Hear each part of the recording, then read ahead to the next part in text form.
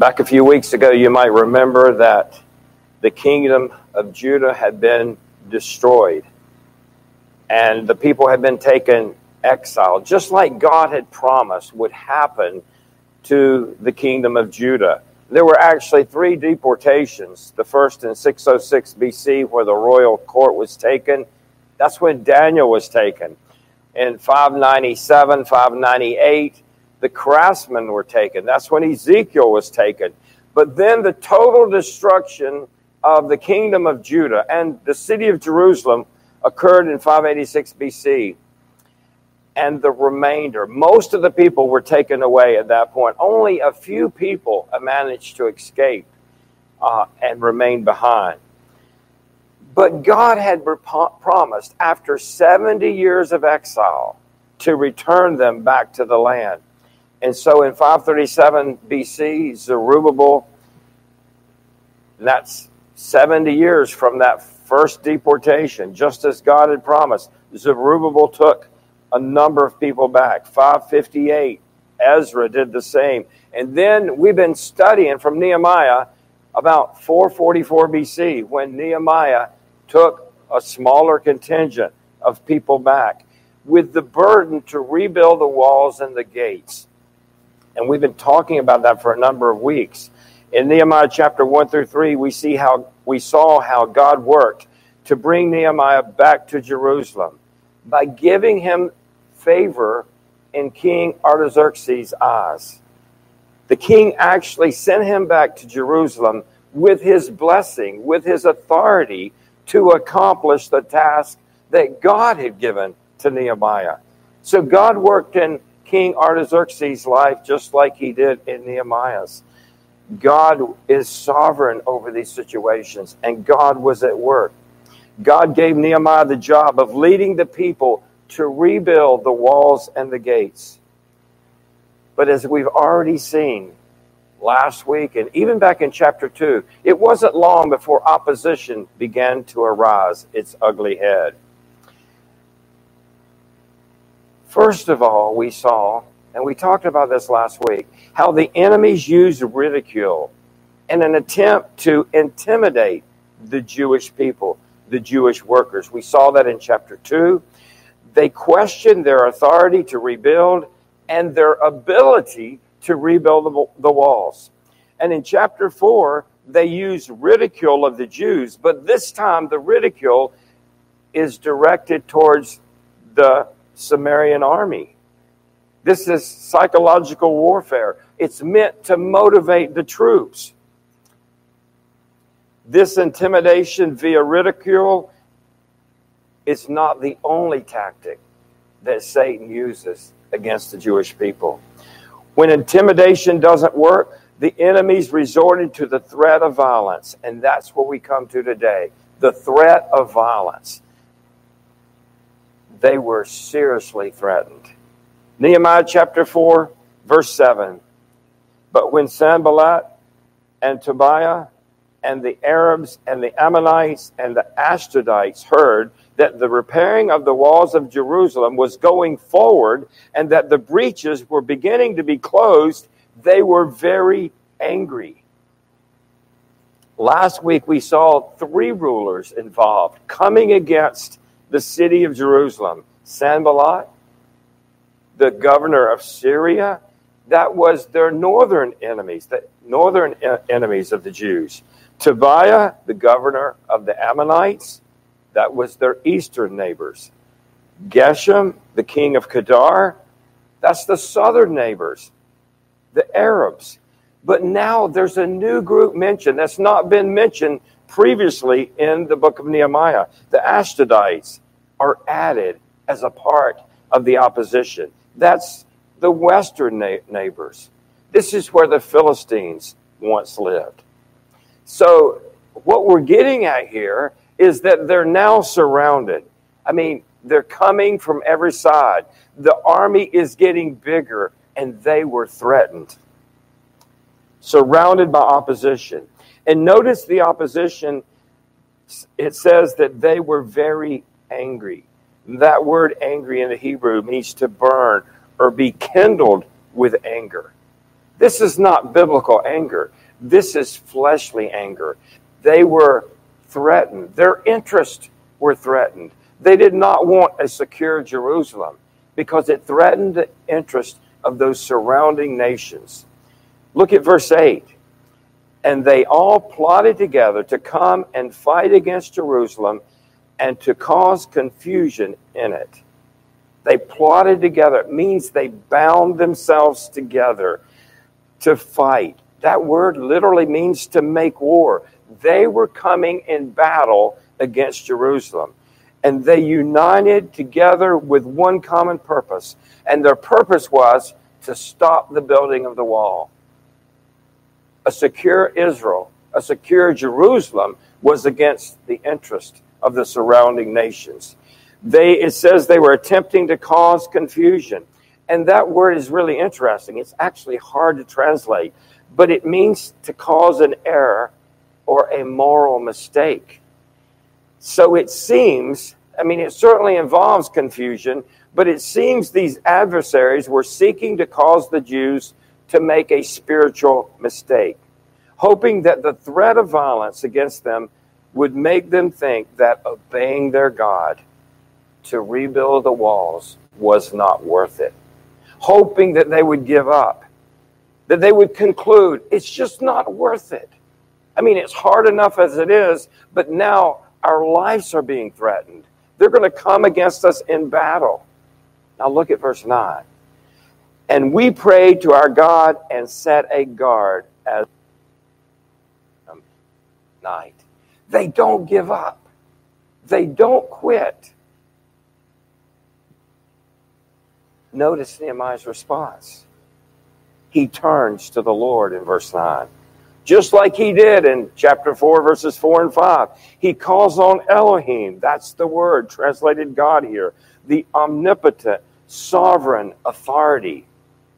The strong one with great authority. Nehemiah does exactly what he should do at this point. He calls on the one that has authority. He calls on the one that is omnipotent, that is great, that is strong. And he prays to him. And that's what we need to do. But he doesn't just pray. He calls on them to pray and work hard. Look at verse 9 again. And we prayed to our God, Elohim, and set a guard as a protection against them day and night. See, they trusted God. They called upon him. They depended upon him. But they worked hard.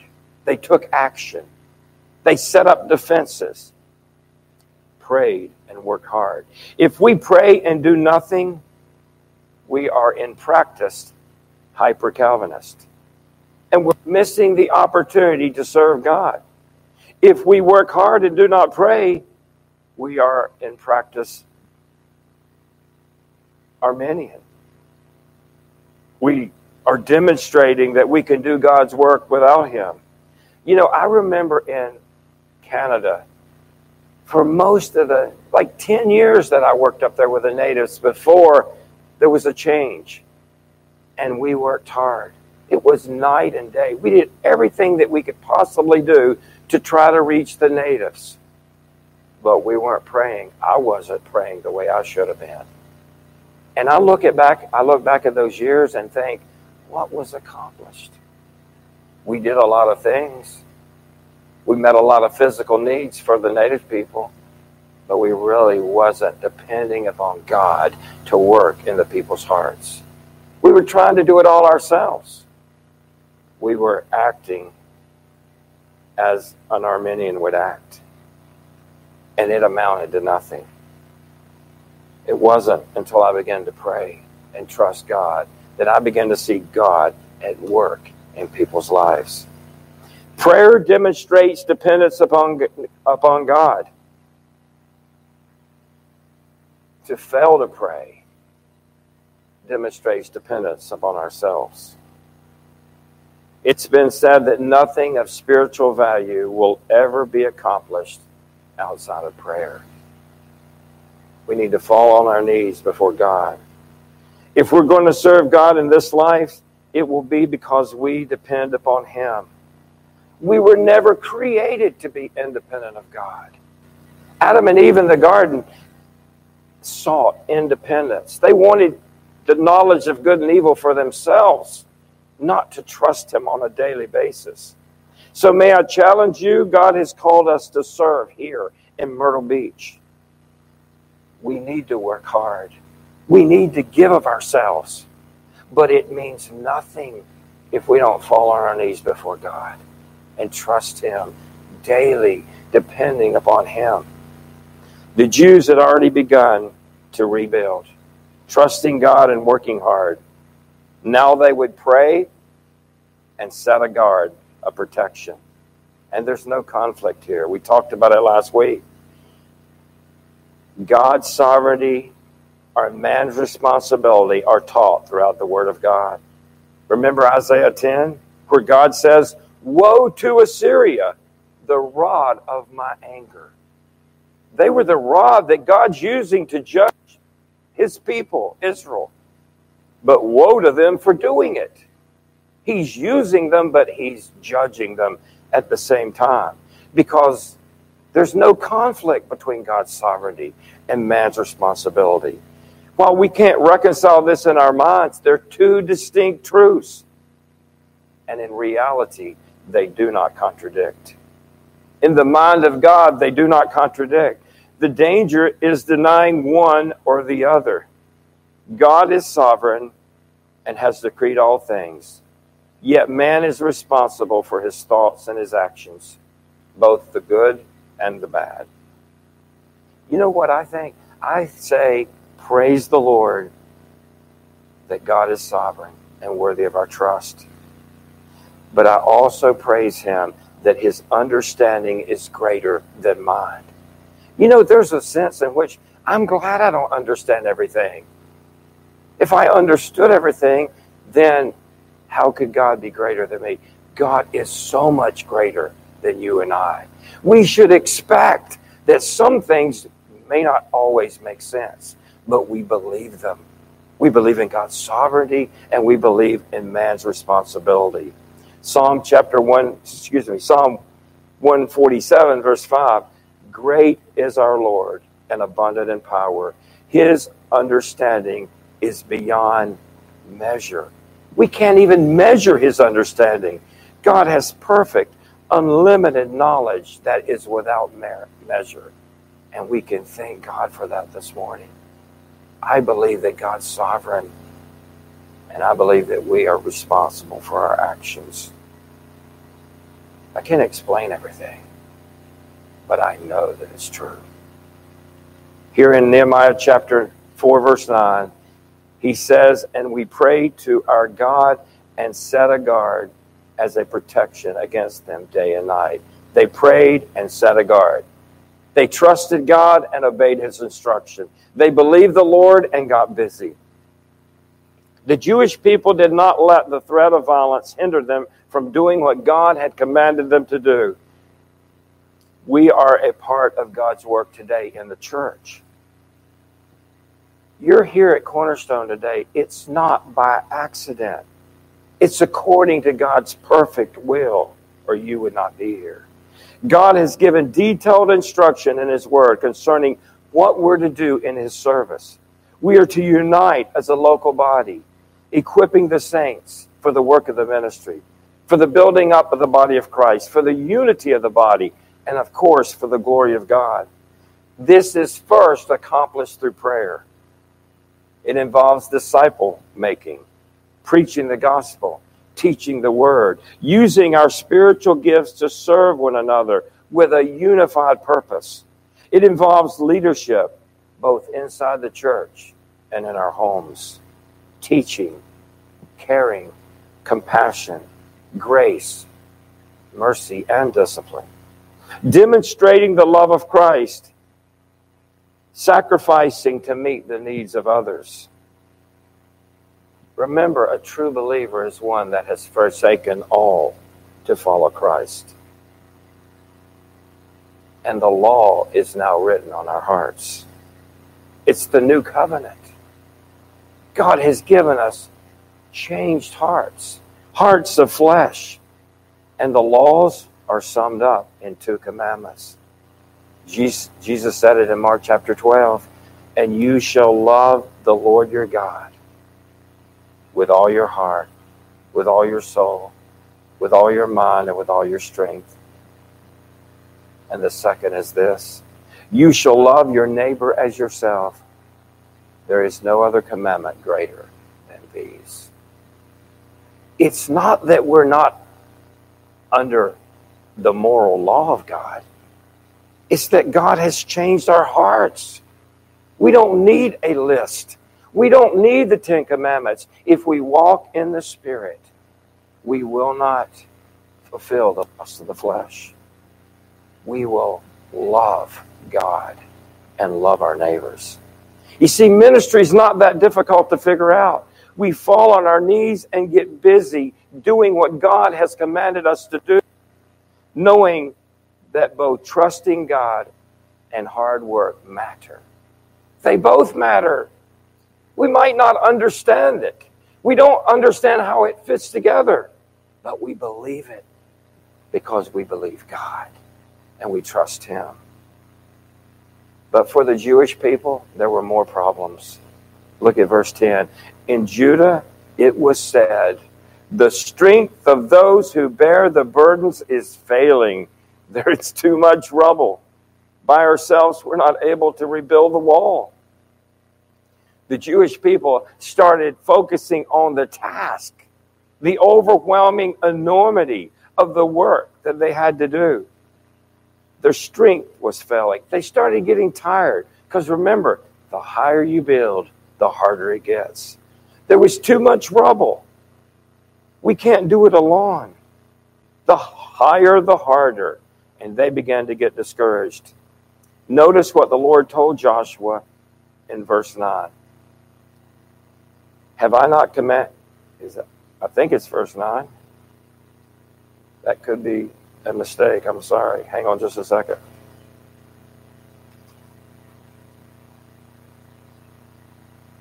I know what I'm doing here. I lost my place. What the Lord told Joshua in Joshua 1:9. Sorry. Have I not commanded you, be strong and courageous? Do not be frightened. Do not be dismayed, for the Lord your God is with you wherever you go. And the same thing applies to the situation in Nehemiah.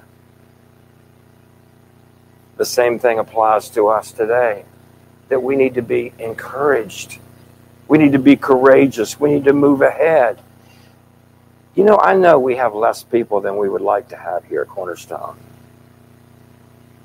And nothing against anybody that's not here. But sometimes less is better. It was with Gideon. 22,000 warriors. It was too many for what God wanted to do. Gideon asked anybody that's nervous, anybody that's afraid about this battle, go home. There were 10,000 left. And what did God say? There were too many. And then God gave Gideon the test, how they drank water, whether they were prepared and on guard when they did so. How many was left at the end? 300 men? That's all God needed. That's all God wanted, because it was about demonstrating that it was God that was going to lead them to victory. It was God that would give them the victory.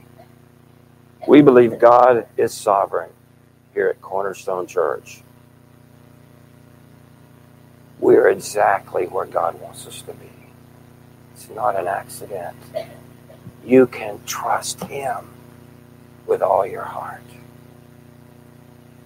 All the way. Maybe the work, in light of our numbers, looks overwhelming, humanly speaking.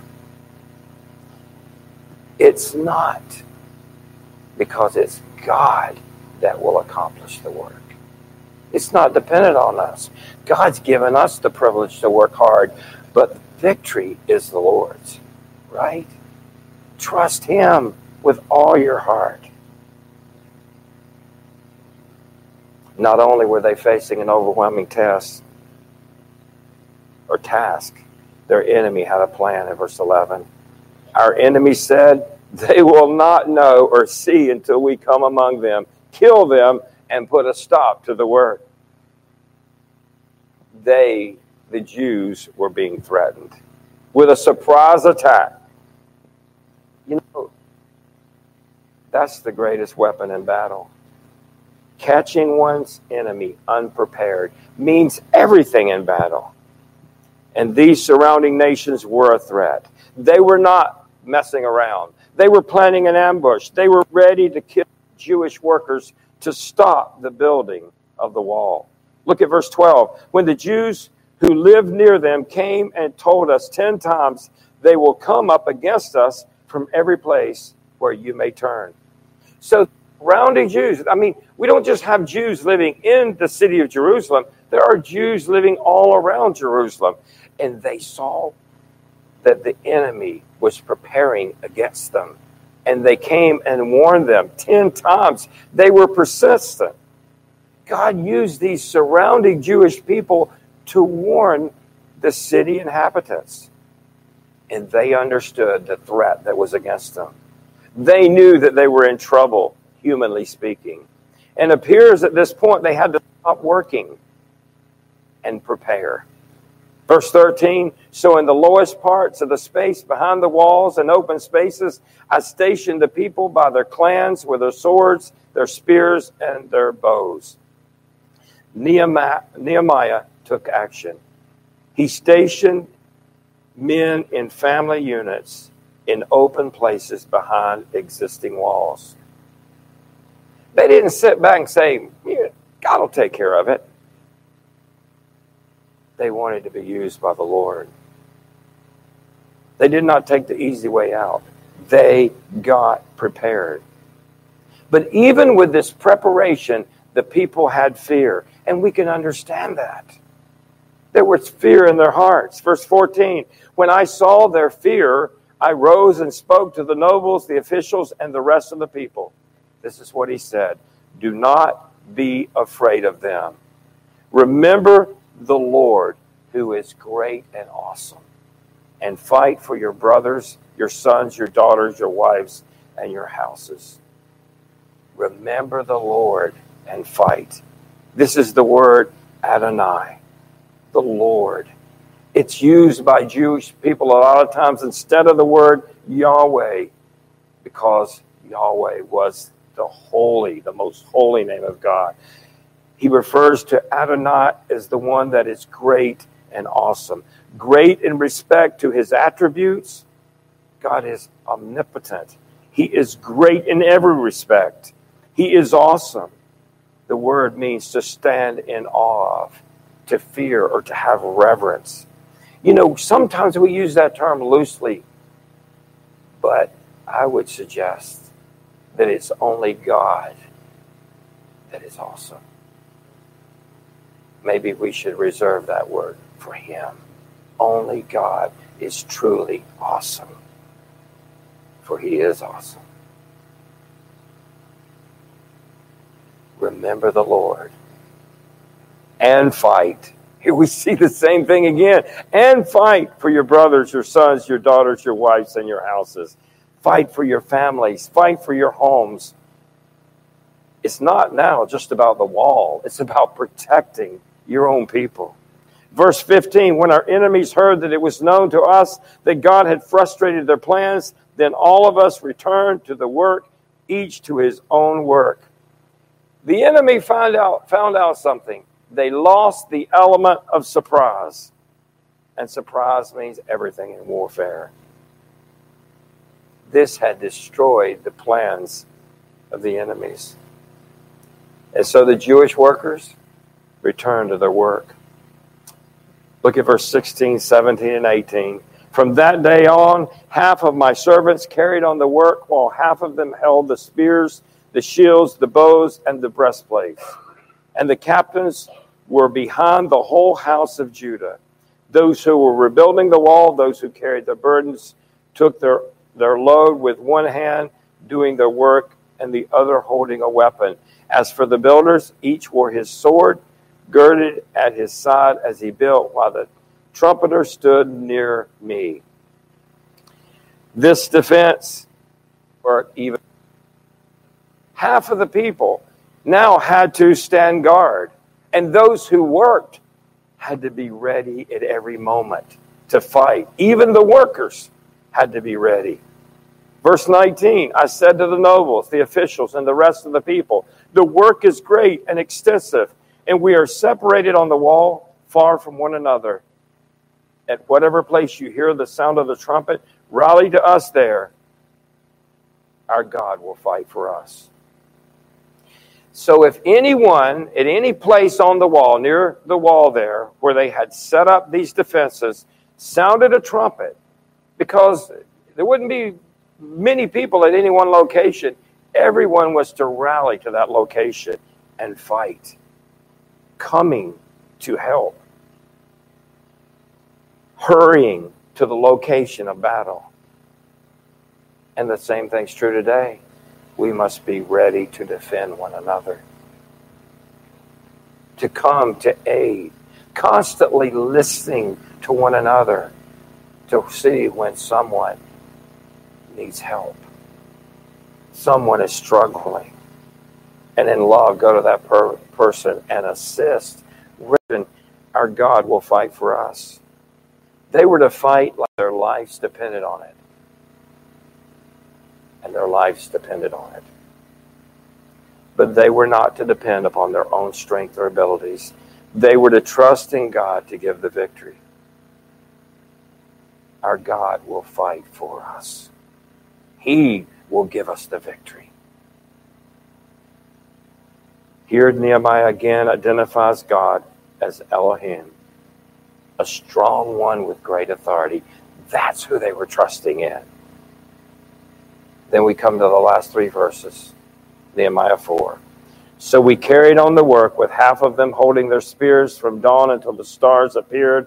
At that time I said to the people, let each man with his servant spend the night within Jerusalem, so that they may be a guard for us by night and a laborer by day. So neither I, my brothers, my servants, nor the men of the guard who followed me, none of us removed our clothes. Each took his weapon, even to the water. So even the Jews that lived outside the city, that would come in for the day to work or to guard, they started staying in the city. They slept in their clothes to be ready at any moment. Even if they went for water, they had their weapon ready, prepared for every eventuality. Notice Nehemiah includes himself, none of us. A godly leader doesn't just give orders. He's right in the middle of the battle. He's one of the warriors. He's one of the workers. The people of Judah did not let discouragement prevent them from doing what God had directed them to do. They didn't let hard work, difficult work, threats of personal attack, long hours, battle. Nothing prevented them, in the final analysis, from obeying the Lord. And we must not get discouraged in the battle either. Not hard work, not discouragement, looking after one another, not the lack of response in ministry, not personal conflicts or differences of opinion. We must love one another by the Spirit of God. Our love for one another should be greater than any disagreement, any trivial disagreement of opinion. We must forgive one another. If God has forgiven me, how can I not forgive someone that has offended me? When we consider how great our sins are against God, the fact of who he is, and we sin against him, how can we not forgive one another? For we have sinned against the holy God. Last night, Pastor John wrote an applicable statement, so I'm quoting him this morning. He wrote this: lastly, we would like to continue to encourage each of you, member, regular attender, to let brotherly love continue, Hebrews 13:1, and to fellowship, pray for, and with one another, and to always seek to be salt and light in all your surroundings. We are anchored by our cornerstone, Jesus. And in light of what I was studying at the time that came through, it was so applicable. Let brotherly love continue. Love one another. Work together. Serve one another. Sacrifice for one another. The Christian life is not easy. This is not your best life now. Sorry, but it's not. Only in the sense of having the Lord in our hearts and having peace and joy. But as far as living the life, you trust the Lord and live for Him, it may get difficult. We saw in Hebrews, the Christian life is like running a race. It's to be ran with endurance. We must throw off every weight, every sin, everything that gets in the way of running the faith race. Get rid of it and run the race. Anything that entangles us. Because those who continue till the end are the ones that demonstrate that they're truly born from above. We must continue in the work, continue in the battle, continue in the faith. That's exactly what genuine believers do. They persevere.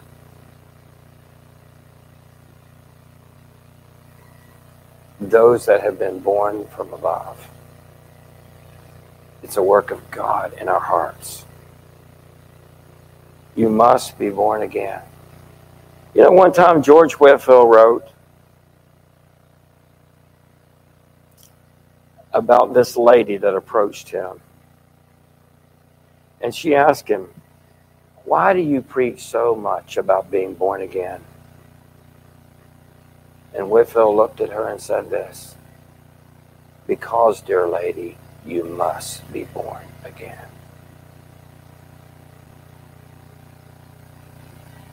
If you do not have a new heart this morning, if you're not a new creation in Christ, if you've never been changed from inside out, you must be born again. You must be born from above. John said to Nicodemus, "Do not be amazed that I said to you, you must be born again. The wind blows where it wishes, and you hear the sound of it, but do not know where it comes from and where it's going. So is everyone who is born of the Spirit." The Spirit of God is like the wind. It blows on whom it wishes. You must have a spiritual birth. To live this life without being born again means that we die in our sins. He that believes on Him is not condemned. He that believes not is condemned already. To not be born again, to not be born from above, to have a spiritual birth, is to die in your sins. It's to face God in eternal punishment.